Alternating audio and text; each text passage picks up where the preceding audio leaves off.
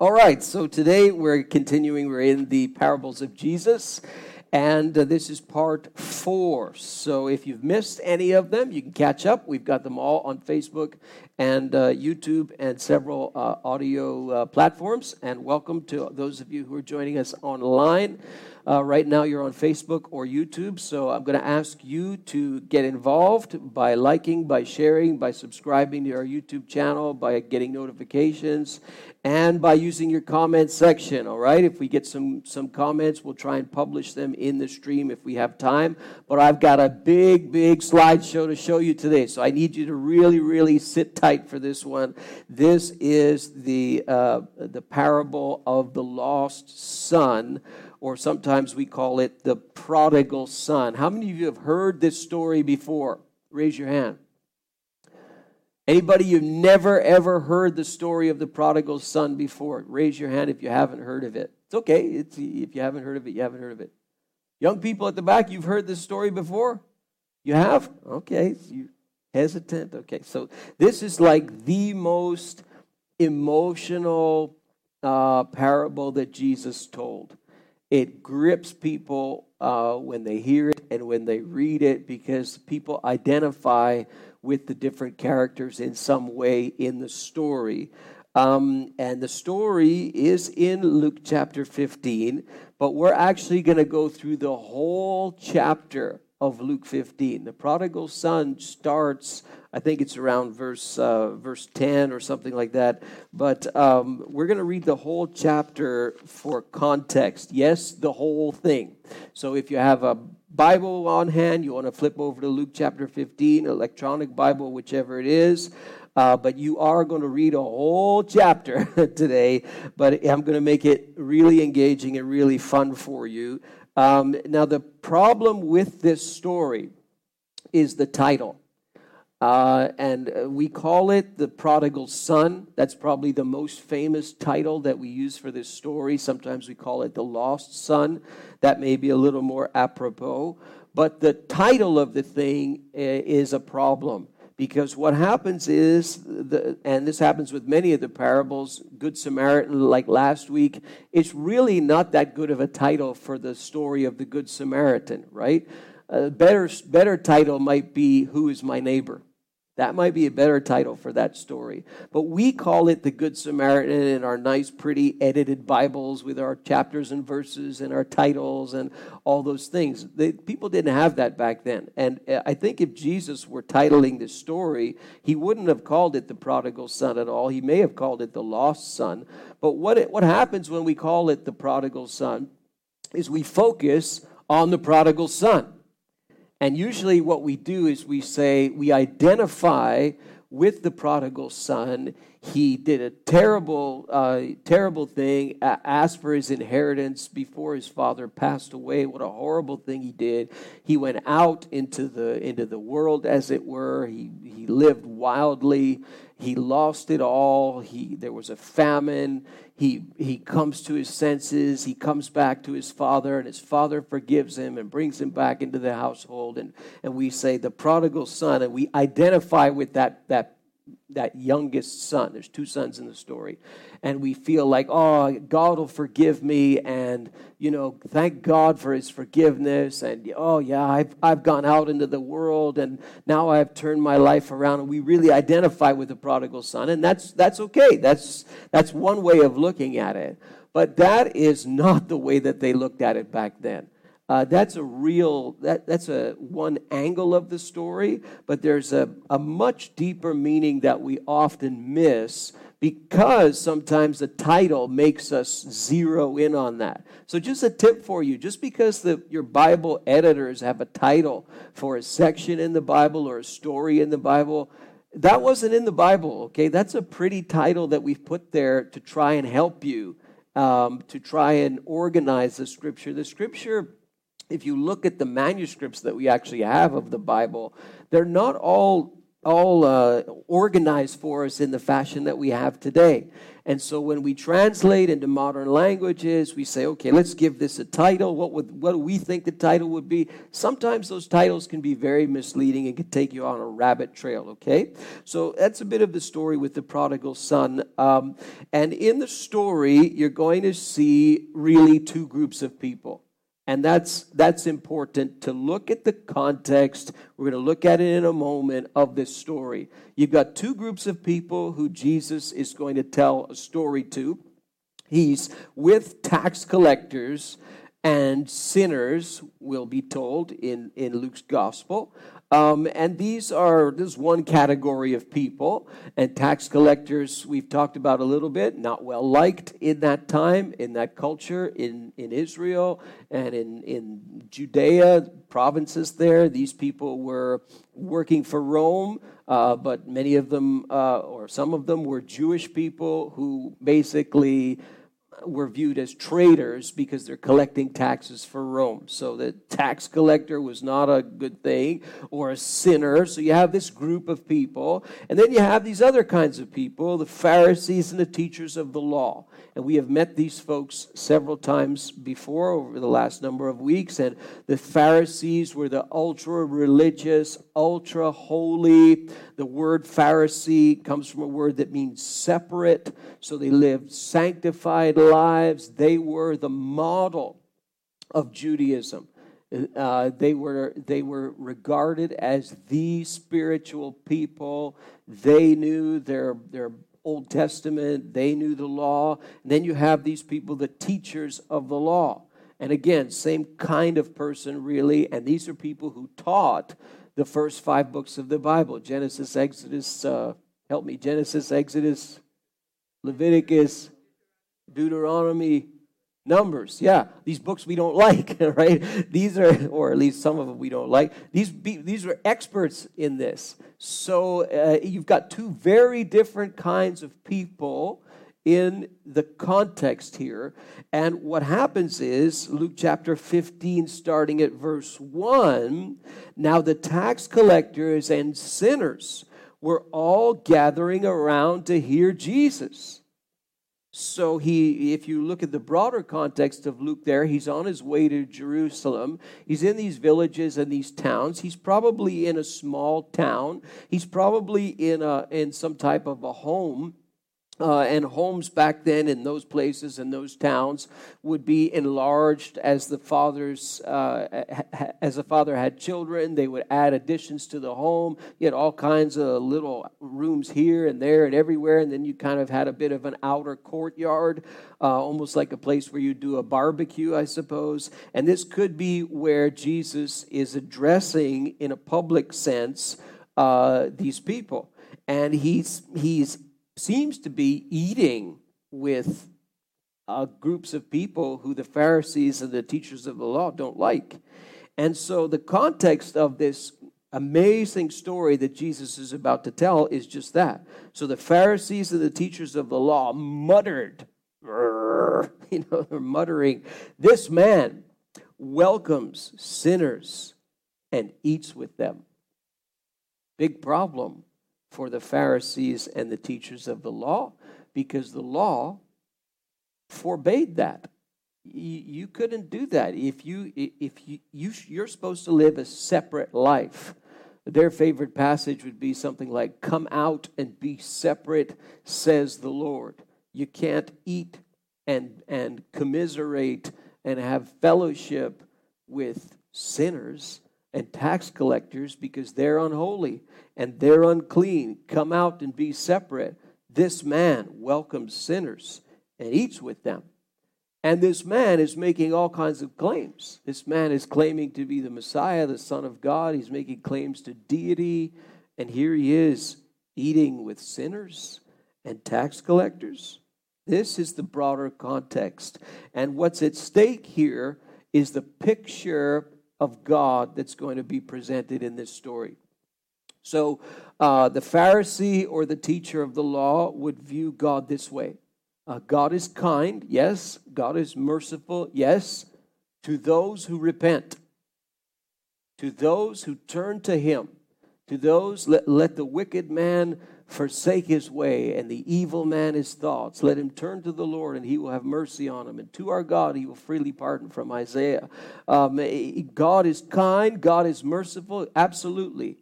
God loves you. Absolutely. But if you love him, if you repent, if you turn to him. Jesus has an expanded view of God. And this is the problem. For Jesus, sure, God is kind and merciful to those who repent. God loves those who repent, sure. But he's also kind and merciful to the ungrateful and to the wicked. You see this in Luke chapter 6, where Jesus says this. He's kind to the ungrateful and to the wicked. This would really be a controversial thing to believe about God. Fast forward to the 21st century, it's an aside, but it will help you understand the way that God is presented in Islam is very similar to what the Pharisee and the teacher of the law believed about God in the first century. Very similar. In Islam, Allah will love you. He will be merciful to you. He will be kind to you if you love him. But to the ungrateful and to the wicked, there is judgment, you see. And this is the view, more or less, that the Pharisee or teacher of the law of the first century would have of God. And here you have Jesus saying, God is kind to the ungrateful and to the wicked. So to the question, or to the muttering that's going on with the Pharisees and the teachers of the law, he obviously hears this. And so he's going to tell not one story, but he's going to tell 3 stories to try and help them to see something. It's going to bother them, but he's going to do it. And he's going to tell the story of a shepherd who lost a sheep. It's 99 sheep, and he loses one. He's going to tell the story of a woman who lost a coin. She's got 10 coins. She loses one. And he's going to tell the story of a father who lost a son. His 2 sons, he loses one. And this is what Jesus says. And I'm going to illustrate this with pictures here, okay? So you're going to have to track with me online here. So Jesus tells them this parable. This is parable number 1. Suppose one of you has 100 sheep and loses one of them. This guy, this shepherd, he is really, really sharp. The sheep follow the shepherd, and there's a really close bond that they have. But suppose he loses one of them. Doesn't he leave the 99 in the open country and go after the lost sheep until he finds it? That's what they would do. And the people would recognize this and say, of course, that's what the shepherd does. He knows every single sheep. And so he will go and he will find that straggler who went off and got lost. And he's looking for his sheep, and he's going to look until he finds that sheep. He's going to go all over the place, and there he sees something off in the distance. And sure enough, he sees the little guy, kind of in the rocks there. He's not looking, he's just sitting there. He's probably dying, the little sheep. He's completely lost. And doesn't he go and find the sheep? And when he finds it, he joyfully puts it on his shoulders. Look how happy he is. He found his sheep, and he goes and puts it on his shoulders, and he goes home. And then what does he do? He's going to call his friends. He's going to call his neighbors, and he's going to say, rejoice with me. I have found my lost sheep. And Jesus says, verse 7, I tell you that in the same way, there will be rejoicing in heaven over one sinner. Remember, the Pharisees and teachers of the law are saying, this man eats with sinners and welcomes them. Jesus says, you see how happy the guy is? He's going to throw a celebration. Why? He found his lost sheep. He's filled with joy. This is what happens in heaven when one sinner repents. More than 99 righteous persons who do not need to repent. So, question you've got to ask yourself, did the sheep repent? Yes or no? How many say yes? The sheep repented. You have your hand up, but I don't know how a sheep can repent. Okay, I might challenge that view. How many of you think the sheep he didn't repent, did he? How many of you say, no, he didn't repent, he's lost? Right, so who's rejoicing? Is the sheep rejoicing? No. Who's rejoicing? The shepherd. The shepherd is rejoicing. Why? Because he found his lost sheep. Now, just pause for a second. All of you in this room have experienced loss. Loss. Some losses are bigger than other losses. Last 2 years are years of loss. Oof, people have lost. People have lost loved ones. People have lost jobs. People have lost, their sanity. Like, there's a lot of loss in the last couple of years. Isn't it nice when you find something that you lost? Doesn't something happen in your soul when you find that thing that you lost? When it was very, very significant to you, you found it. That kind of joy, Jesus says, that's what you've got in heaven. It's a supernatural place. It's another story, but or another sermon maybe, but it implies that somehow, maybe the heavenly beings know when there's repentance by somebody here. Interesting. But it shows how valuable repentance is and how much joy it causes, even in heaven. But the sheep didn't repent here. And the joy is, I found what was lost. And so there's joy in this shepherd. You with me so far? Okay. And so Jesus is going to tell another story. And you got little cute pictures here, all right? So suppose a woman has 10 silver coins. Look at her. She's got it on her headpiece there. She's got her 10 silver coins, and she loses one. Look, there's one missing. See? And she loses one. And look at, she's shocked. She looks, I lost my silver coin. Oh no. She was showing it off to her friends before, and now she's lost her coin. Well, doesn't she light a lamp and sweep the house and search carefully until she finds it? She wants that coin. She lost that coin, and she wants to find that coin. In a house like that, you did these brooms made out of sticks, all these crevices all over the place. It would take a miracle to find a little coin like that. And she's looking for her coin, and then she finally finds her coin. And when she finds it, doesn't she call her friends and her neighbors? Look, she found her coin, and she calls them, and she says, rejoice with me. Look, I found it. I found my coin. Rejoice with me. I found my lost coin. So, question for you. Did the coin repent? No, coins don't repent. They just get lost. So, and who is rejoicing? The lady. And why? She found what was lost. Right? You say, well, duh. No, not duh. We haven't even gotten to the prodigal son yet, the so-called prodigal son. All right, so, and Jesus, same thing. In the same way I tell you, in the same way. No, the coin didn't repent, but in the same way, there is rejoicing in the presence of the angels of God, supernatural place, over one sinner. You're asking, why do I eat with sinners and welcome sinners? Well, there's rejoicing in heaven, rejoicing with the angels of God over one sinner who repents. So did the sheep repent? No. Did the coin repent? No. Well, now Jesus is going to make it even more personal with the story of the lost son. There was a man who had 2 sons. The younger one said to his father, the younger one, Father, give me my share of the estate. Whoa. Okay, pause right there.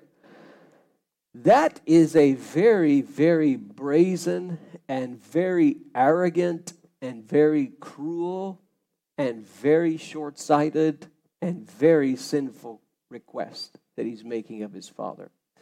Because you don't get the estate, that would be the home, which had been enlarged over the years and which was part of the community, served the community. Sons are in there, their families are in there. You don't get that until the owner of the home does what? Dies. And so the son, the younger son, is saying, I'm out of here. I want my share of the estate. In a sense, it's like saying to his father, I wish you were, or you are blank to me. It's like he's saying that to his father. Now, in that culture, well, in any culture, but in that culture, that's an extremely dishonorable and sinful and awful thing to say to one's father, but he did it. He said it, and you've got the younger guy on one side and the older son on the other. And you see the younger son, he's kind of looking off to the side there. And so the striking thing about the beginning here is that the father actually does it. Now, in that culture, if you had a conflict between a younger son, let's say, and a father, or a conflict of 2 brothers, let's say, the custom was that the eldest son, the firstborn son, would try and mediate the conflict. It was one of his responsibilities. Here, it's interesting. The older son does nothing. There's a rift between the younger son and the father. We don't know what the rift is, but the younger son says, I'm out of here. And the father actually does it. Now, the way that it would work back then is the eldest son, the firstborn son, because he only has 2 kids, the eldest son, according to the Mosaic law, is supposed to get a double portion. So it would mean, in this case, the eldest son gets 2/3 of the estate, and the youngest son gets 1/3 of it. Okay? So, but the way that it worked back then is, it's a bit detailed, a bit complicated, but the eldest son would have been given his 2/3, says in verse 12, so he, the father, divided his property between them. So the eldest son gets the 2/3, the youngest son gets the 1/3, but the father, because he hasn't passed away, would still live there, even though the eldest son would have control of the estate, and the eldest son wouldn't get the actual liquid, he wouldn't liquidate the estate and cash it in until the father passed away. But the younger son here, he can. So he takes the value and he cashes it in. And so verse 13, and here you have him giving him his money. Amazing that the father would do this. And the father doesn't challenge him. Also amazing that the elder son doesn't get involved. Stays out of it. Doesn't try and mediate with this awful thing. This would be an embarrassment to the family. In the community, in the town, in the village, it would be, what? He did what? He said what? The father did what? Are you kidding me? It would be a disgrace. And it was a disgraceful thing that this younger son did. And the father, he let him do it. He allowed him to make that choice. The younger son, not long after that, he got together all that he had. And he set off for a distant country and there squandered his wealth in wild living. Distant country would be the world of the Gentiles. He must have gone off to the Decapolis. He must have gone off east of the Jordan River into Gentile country, into the Roman world. He must have gone off into there. and you'll see why in a few moments. But here you have a statue of the emperor, and whoa, he's in the big leagues now. And we're told that he squanders his wealth in wild living. Later on, we learn that he squandered it with prostitutes and all this kind of thing. And so he's living it up. And some translations say extravagant living, materialism.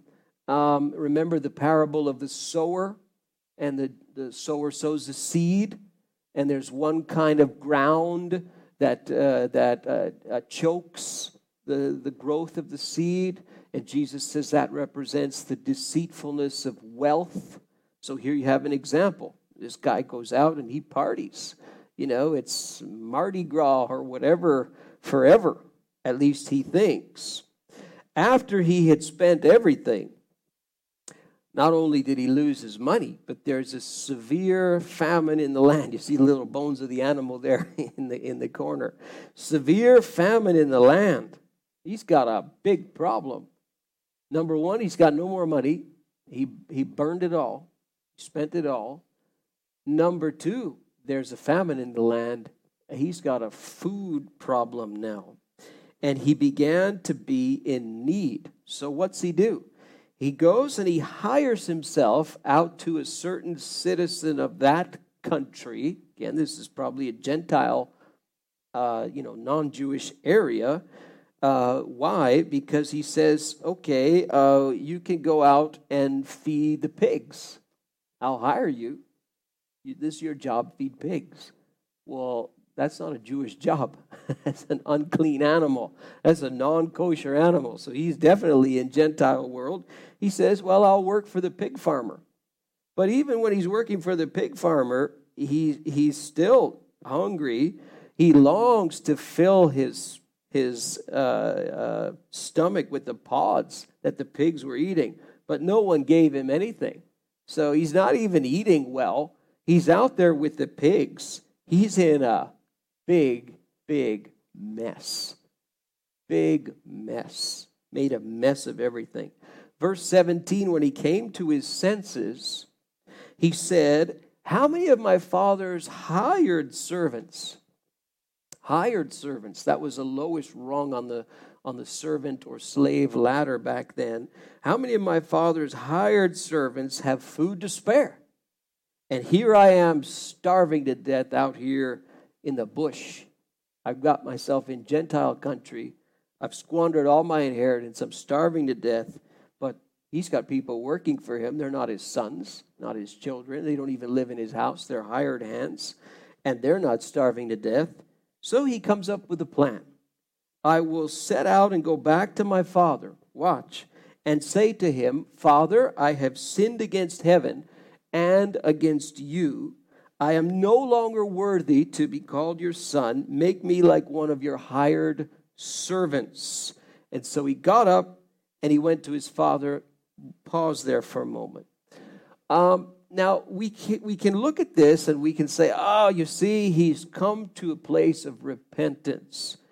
Father, I have sinned against heaven. I've sinned against you. Sounds like repentance. Not so fast.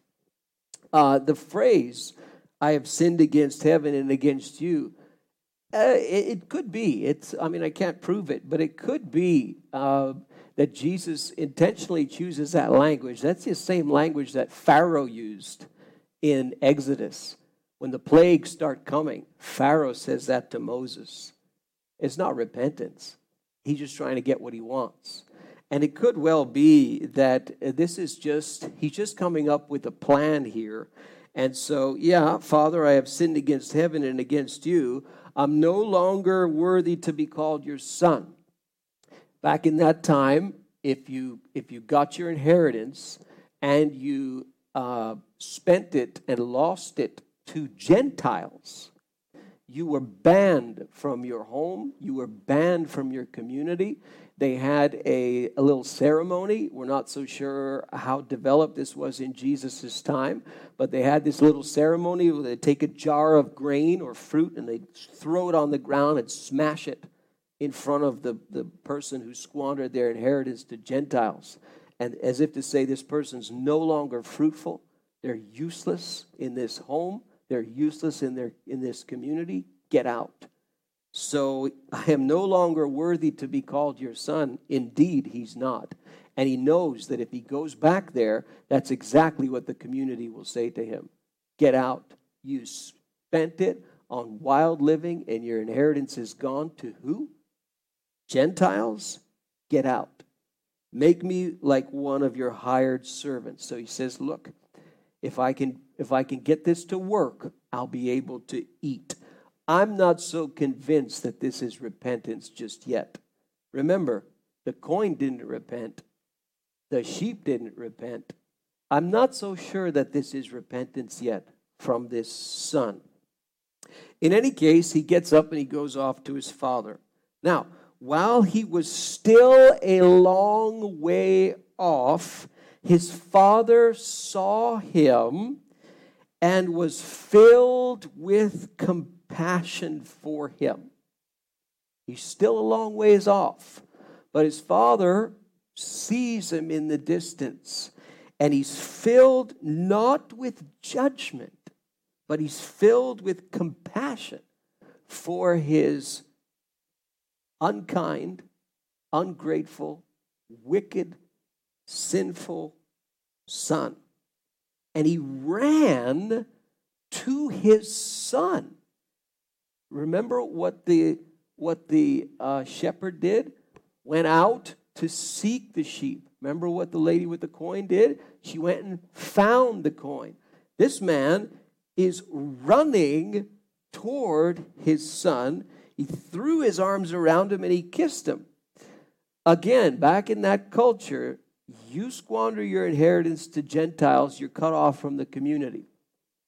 On the other side, was considered a shameful thing for a father, presumably maybe a little bit elderly, to go and run in his robes. It would bring shame on him. And he's going to run toward this sinful son.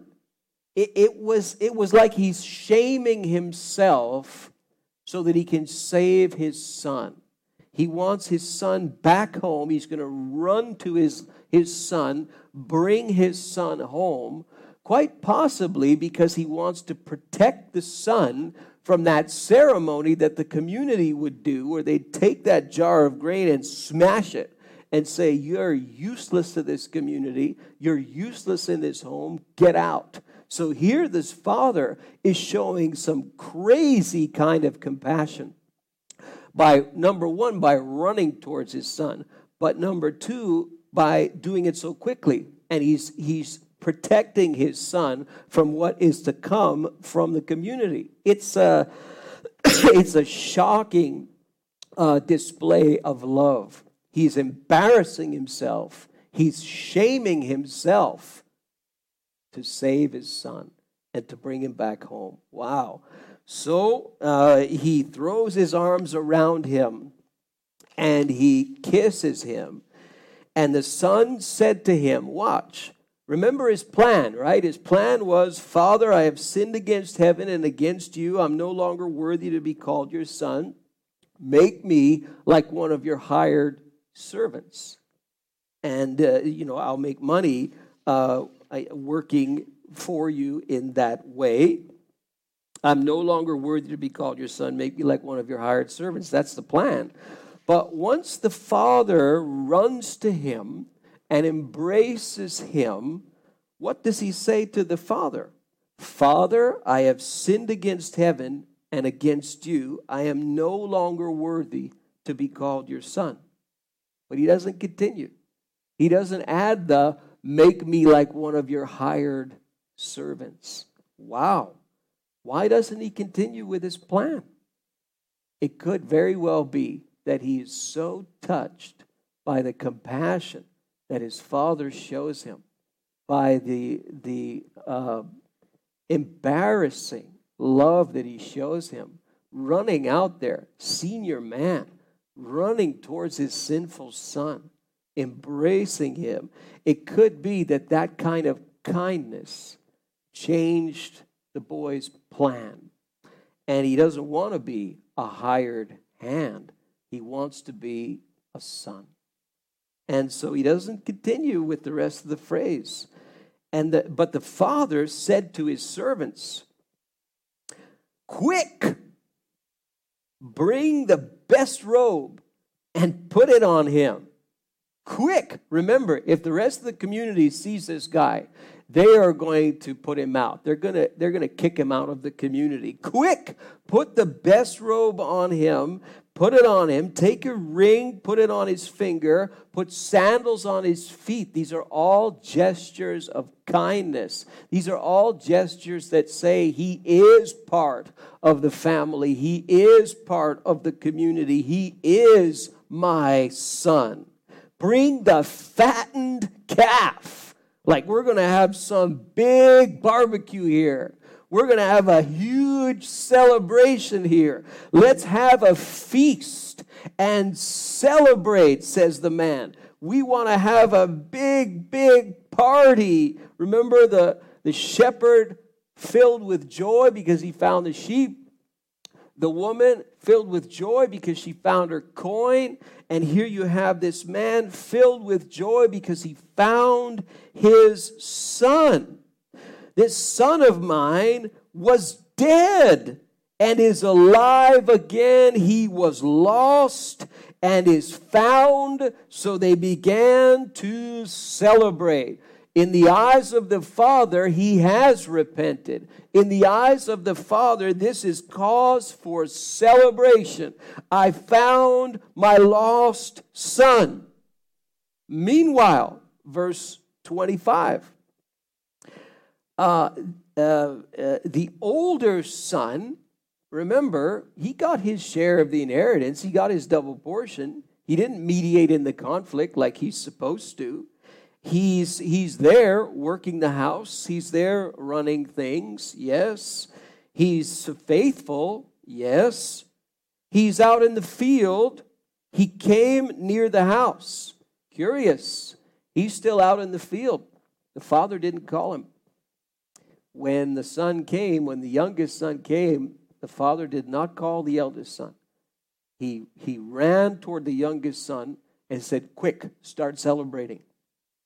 And even before the eldest son knows even anything about it, the celebration is on. When he came near the house, he heard music and dancing. What's this? So he called one of the servants and asked him, "What's going on here?" "Your brother has come home, and your father has killed the fattened calf because he has him back, safe and sound." And the older brother became angry and refused to go in. And so his father went out and pleaded with him. But he answered his father, "Look, all these years I have been slaving for you."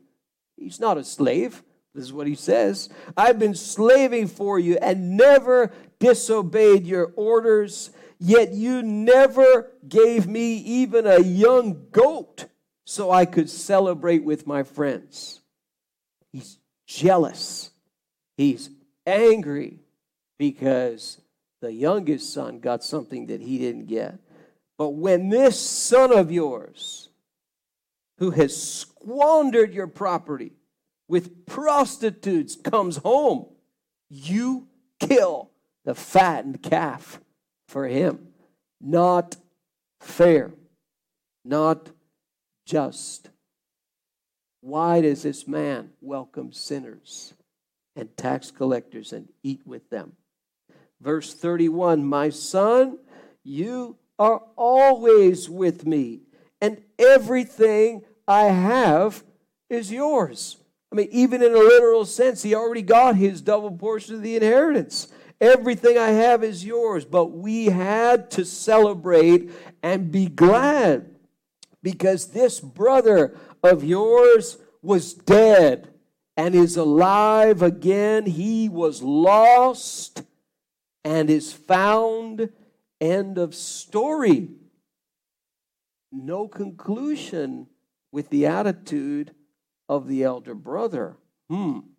Remember, you have two audiences there. You have the Pharisees and the teachers of the law. They are the elder brother.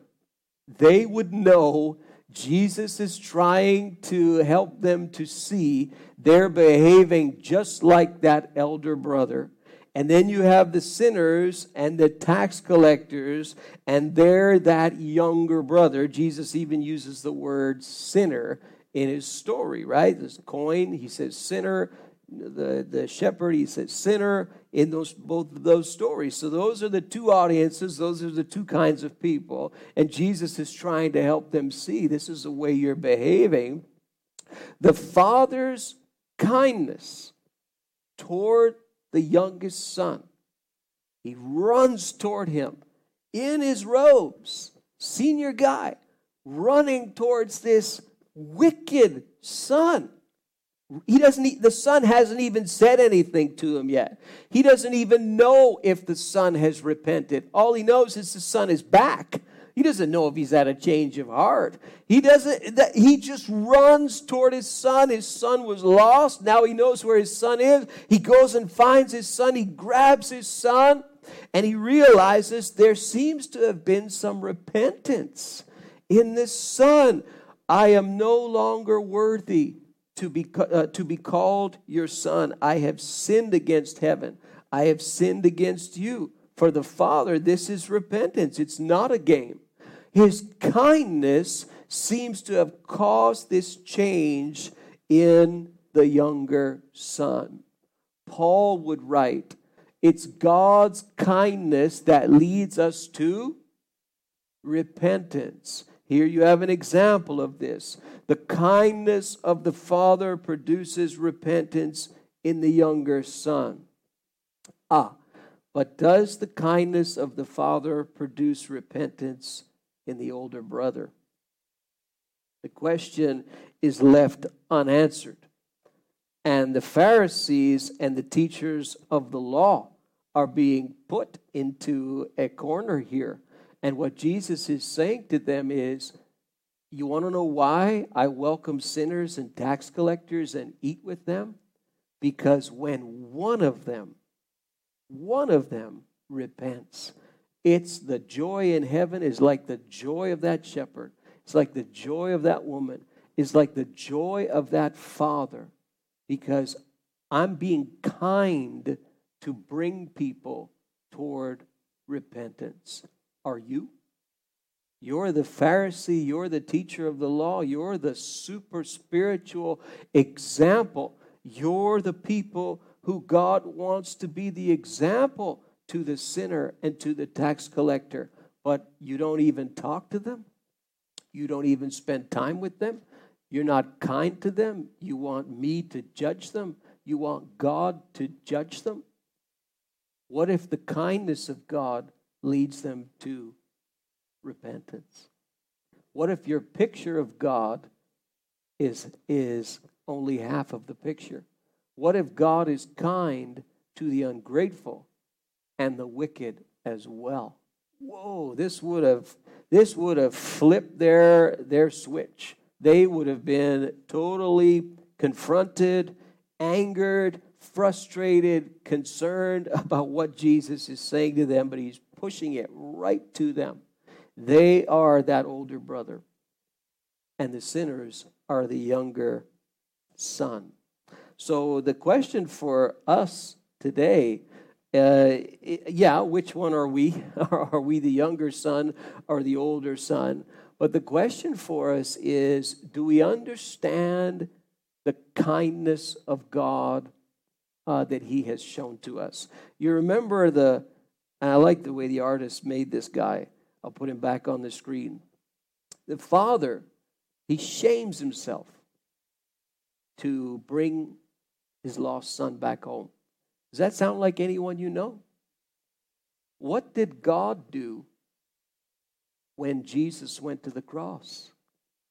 Jesus went to a shameful cross. God so loved the world that he, so that whoever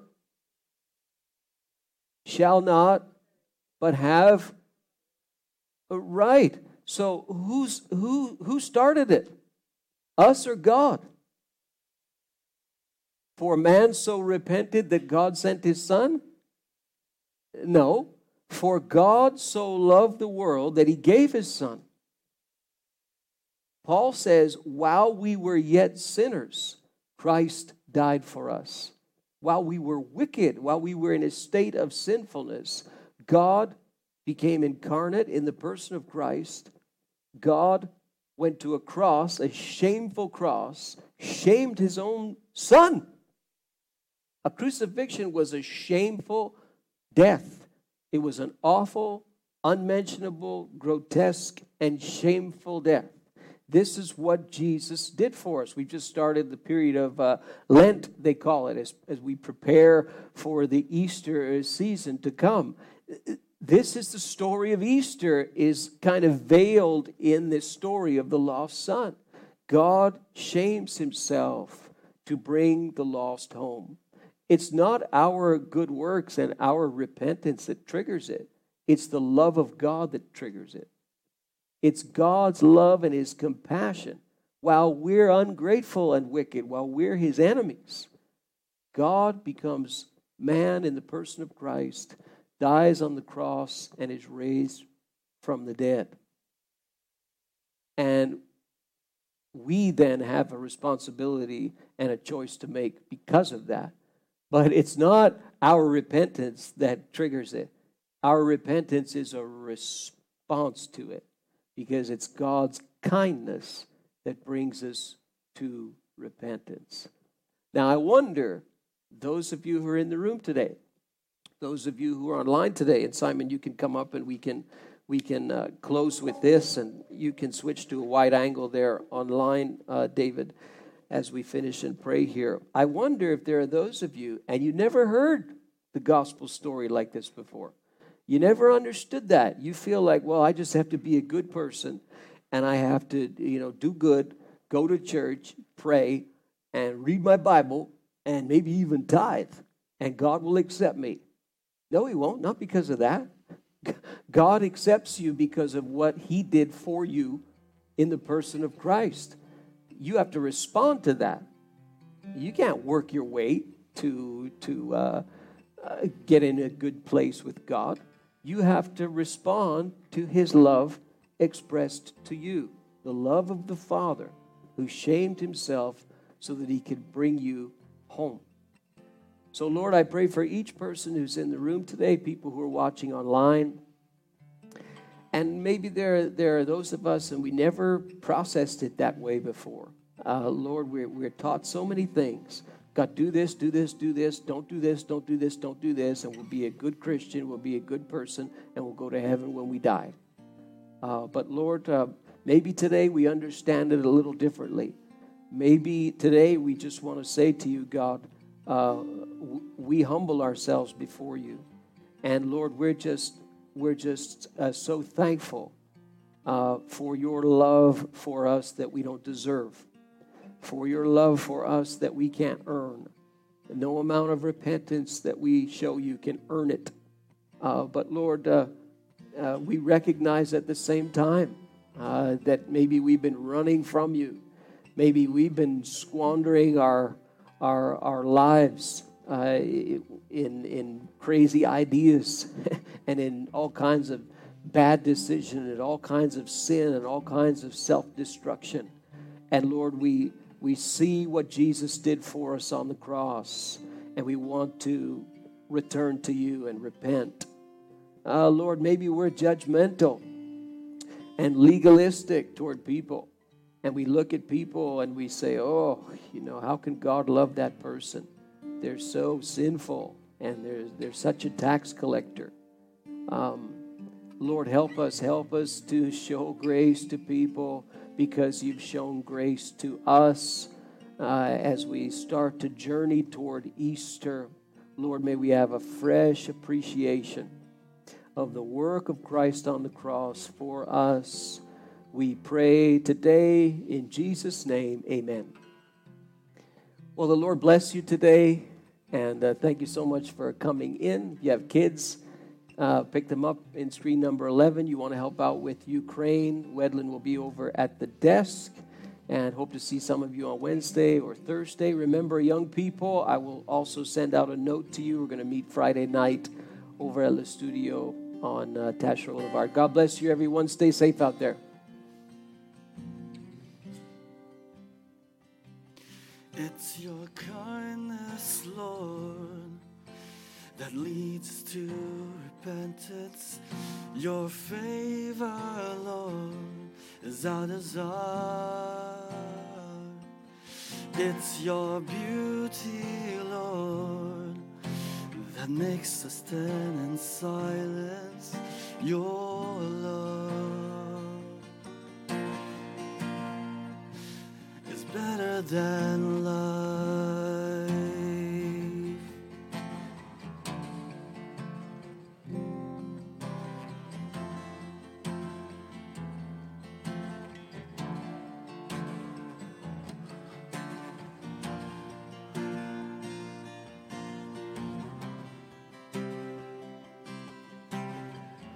We can feel your mercy falling. You are turning our hearts back again. Hear our praises rise to heaven. Draw us near, Lord. Meet us here. It's your kindness, Lord, that leads us to repentance. Your favor, Lord, is our desire. It's your beauty, Lord, that makes us stand in silence. Your love is better than love.